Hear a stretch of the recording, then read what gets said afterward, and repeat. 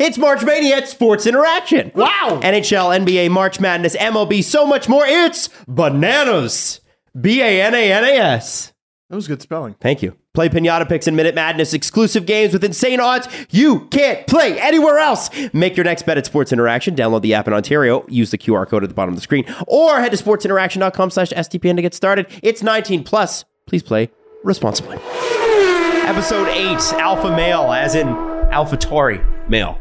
Pierre, that's what it was called. It was called Alpha Male. They called it Alpha Male. When? The Drive to Survive. They have the episode names. Is that what? Oh, that's the They call it Alpha Male. Is that what this Yeah. episode 8 is Yeah. called? Oh my god. Pierre Ew. Gasly, Yuki Tsunoda. It starts with them driving around, I think, in downtown Tokyo, and they seem to be really good friends. And I actually saw an interview the other day where they asked, like, Pierre, do you miss Yuki? And he's like, yeah, of course I do. Like, they really seem to get along. And it's different because, like, I know that Lando and Daniel got along, but when, Daniel went down, Lando's like, yeah, I don't feel sorry for him. Pierre and Yuki seem to be like genuine friends. Yeah. Yes. And so that's not put on. No. That's the same with like Carlos and Lando. Like Carlos and Lando. Carlando. Yeah, so I was like doing a podcast with Lando Norris back in 2018, I think it might have been, or 2019. And it was 2019, sorry.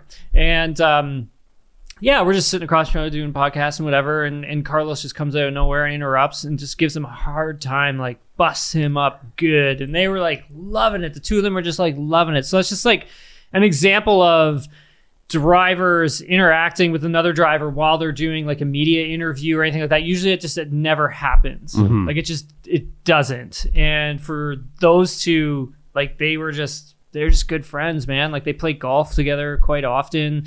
So that's a special relationship. And I also think Yuki and Pierre is a close one as well. Yeah.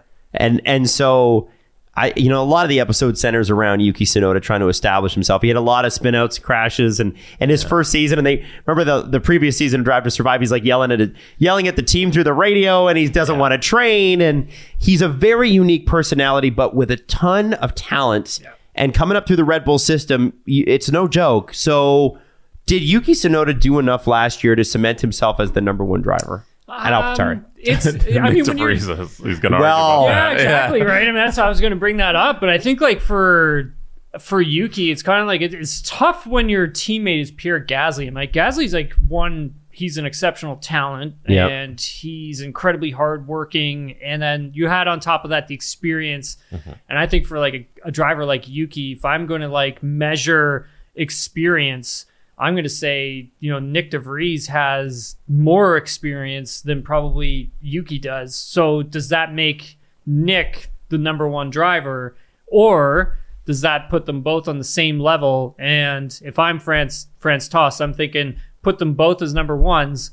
Let's see what the shakeup looks like after 5 or 6 races, and then I'll make my decision. Mm-hmm. Yeah, I thought a lot of the episode focused on Yuki not taking everything around being a driver seriously, and them trying to be like, okay, now he's learning to do those things, and now Nick's gonna come in and kind of push him to take the whole thing seriously, because they have the little thing about him hating working out and all that stuff, obviously, and he's always cracking jokes. And is that truly him? That was a thing. Like I remember we were on a media call last spring, I think it was, and maybe I can't remember what year it was actually. Now that I think about it, sorry everybody, but Franz basically said that he wasn't taking his training seriously enough. So it's not a TV storyline. No, I ended up moving him like too close. They moved him to Italy. Factory. Yeah. Oh wow. They made sure that this is your training schedule. This is when you're coming in for engineering meetings during the week, and this is when you have a bit of free time, and that's it, and that's what you were going to do. And I think if I'm a driver, I'm doing whatever it is they want me to do so I can be my best. And I think for Yuki, he's just a little bit more laid back, where it's like, I have this talent, I can lay back a little bit more. He's never really, he might be so good he's never had to work for it like this. Yeah. Right. And then you reach the top and you realize, I have to actually put in work now. Yeah, and that's the thing, right? When you're an athlete, racing driver, whatever it is, and you guys have been around athletes, big part of your lives as well, like, it's just that, you can have a ton of talent, but if you don't marry the talent with the hard work, then the talent's just going to go to waste. And someone who may not be as talented is going to beat you because you just worked harder than they did. Right. And that happens a lot in racing. Like if you don't bring that A game and then you marry that with the hard work. Now they make the episode about the love affair between Pierre and Yuki, which is amazing. And then they talk about Nick DeVries. Now, a lot of people who didn't, if you didn't watch closely last year, you happened to miss the one race he was in. Mm-hmm. He took a Williams car that was awful and turned it into points. And it was like one of the few points that Williams scored last year. And he was just in for the one race. And how long did he have more points than Latifi? I think for a good chunk of it. It was a ways. I think I can't remember when Nicky scored his first points last season. I want to say it was Japan, but I'm probably going to be wrong on that one. Yeah. But that being said, I think in defense of Nicholas, I think those two cars were a little different. Like I think Alex, because he was in Alex's car. I think Alex's car was a little bit. Oh, that's interesting. Yeah, I think Alex got all the upgrades, right? Okay. Yeah. There was that too. I just when I look at like lap time and I look at certain things and I look at the car and I look at how it's like handling and what it's able to do and stuff.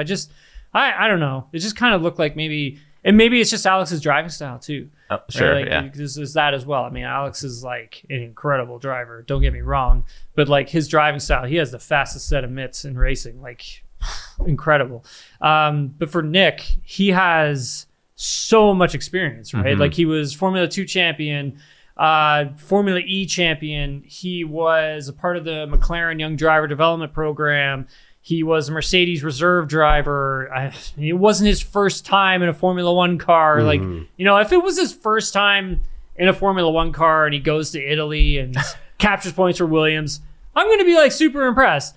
But it's like, he'd been in Formula One car as well before. Okay. Jumped in. I still could have had a seat. I still was impressed. Don't get me wrong. Incredible performance. Yeah. And like he delivered when he needed to, which is the most important thing to do. But don't act like we took a bus driver and threw him in an F1 car and was like, oh my God. Well, and he's also 27 years old when he does this, right? Yeah. And he's 28 this year. And I think what was interesting is watching my wife, Natalie, who watches the races with me, but doesn't watch as closely as I do. Like I'm like right into it, obsessed fan. She said, wow. Because the difference in personality between Nick and Yuki is pretty unbelievable. Yeah. Yuki's kind of fun and cracking jokes.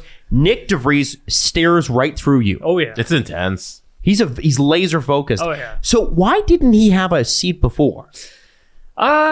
So I think, if I recall correctly, if I go back to 2018 when he's in Formula 2, I think that was his year to really have a chance at getting into Formula 1 simply because of that McLaren driver development program. I think that was kind of like his window to perform. But in that season, you also had, if I remember correctly, George Russell.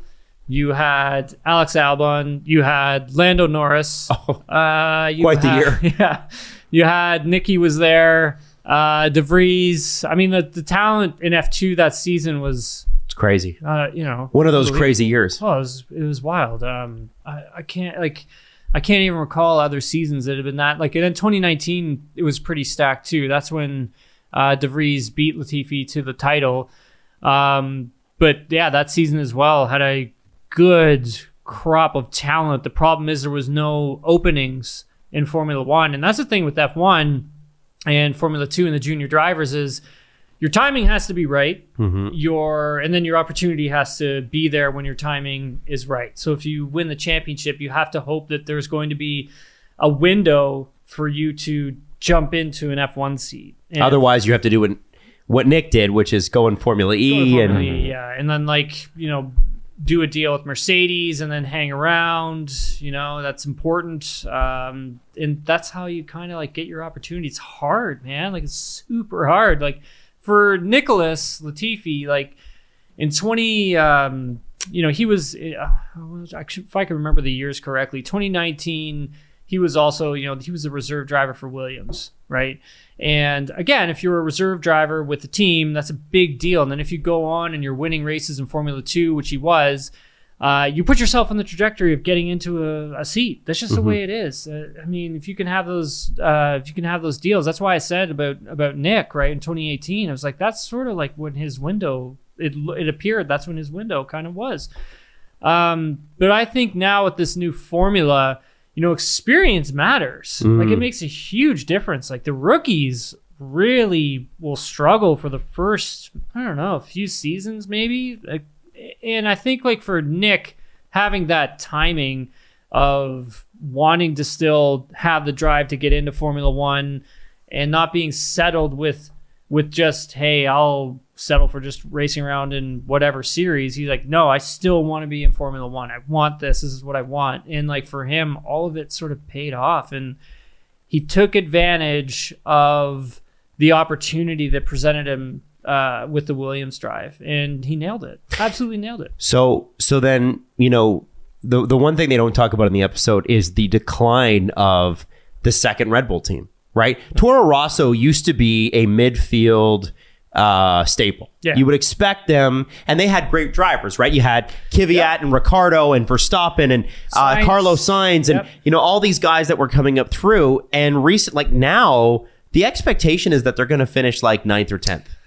Williams is ahead of them, and the expectation is Williams is going to beat them this year. Right? Williams looks good. Well, look really good. Really good. Williams looks pretty good. There's nothing wrong with Williams right now. Both drivers look really good too. Like Logan Sargent looks real good. I was real happy that I took him in my pool. By good the way, choice. Yeah. But yeah, no, you're right. I mean, it's incredible to see how far they've sort of fallen. But again, I mean, season's early. We've only seen one race. But last year wasn't good. What happened? Yeah, last year wasn't really Are they keeping the team long term? Yeah. Apparently, like, so the CEO of Red Bull did come out with a press release saying that they were going to hold on to this team. Okay. Because, that was a huge question, right? Yeah. Like, why wouldn't you, like, here's the thing, like, I would think about it. Like, I would think of considering maybe talking to Porsche and see if they'd be interested in even, buying the team, buying the factory, because you have all the components that you need. You need to come in, or going and talking to Andretti Global and seeing like, hey, you and GM want to come in and buy this up or whatever. Because like we had mentioned before on previous podcasts, like, the value for these teams is skyrocketing. It's gone up big time. So, I mean, yeah, why wouldn't you want to sell? But yeah, apparently not. They want to just keep hold on to it. Yeah. Well, if they do add another team to the field, because they used to have 22 cars on the grid at one point. It used to be more than that. Oh yeah. Oh yeah. Oh yeah. What was the max? I want to say they probably got over 24. Wow. I want to say they probably got over 24 cars on the grid for sure. That's why I think, this is like a topic we're going down. Oh, this is good. That's why it's like I would look at it as, you have a competitive field when you've got 24 cars. You need it. I mean, I understand where the teams are positioned in terms of the prize fund, and I understand having to pay to get in. I get that. Franchise tag. I don't think when the anti-dilution term came out, it was $200 million. And I don't think they perceived that these teams would be valued any higher than, say, $300 million, because at the time, I believe Williams sold for about $175 million. And so they're thinking, that's okay, steal. Yeah, but and now it's like, I think the teams are looking more like $600-700 million. Yeah. But you can't go back and redo that deal, because the deal is what the deal is. Signed off, and so. That's why we have all of this stuff happening with Andretti at the moment. You got to wonder if Claire Williams and her group are thinking we should have held on for a couple more years. Yeah, maybe, eh? It wasn't going well. They needed the money. They needed the money for sure. Yeah. How many cars is Indy running right now? I think they had 27 cars on the grid for this past race at St. Pete. I My numbers could be way off, everyone, and my apologies. I don't have my laptop in front of me, but it's I believe noticeable, though. Yeah, it's sure a it was lot of 27. cars. Like they had a big crash at the beginning of the race this weekend, and it took out like 5 cars, and there's still like 20 left. Yeah, and I'm thankful the drivers were okay from that, because that was a huge shunt. But those starts, it's so compacted with all those cars. Well, that's what the thing is. Like, I just now we're going to IndyCar. Yeah, sorry. That's the thing with IndyCar. It's like, just do the standing starts. Like, I get it. Like fix the gearbox issue that you're having with the overheating because cars were stalling. Like, get that sorted out. Like, get the standing starts, because the problem rolling with the starts rolling it's starts wild. is so much speed coming into it that it's like, hey, It's chaos. Yeah, with 20 plus cars in the starting, like it's crazy. It's madness. Yeah, because they did do standing starts, years back, and like I always really enjoyed them. And like Formula One standing starts are awesome. The engines aren't as loud as what they used to be, Of course. and so that's why with IndyCar, like the standing starts were like so loud, like they blew your eardrums out. It's awesome. You're just like, it's awesome. But like I would. It's where the grandstand shakes underneath. Yeah, you, right? I would love to see IndyCar go back to standing starts, but all that being said, but yeah. All right. We go way off topic. Again, you can catch Nailing the Apex 3 times a week, before a race, after the race, and of course in the middle of the week, because Tim wants to keep you going. Tim Hraney, the newest member of SDPN.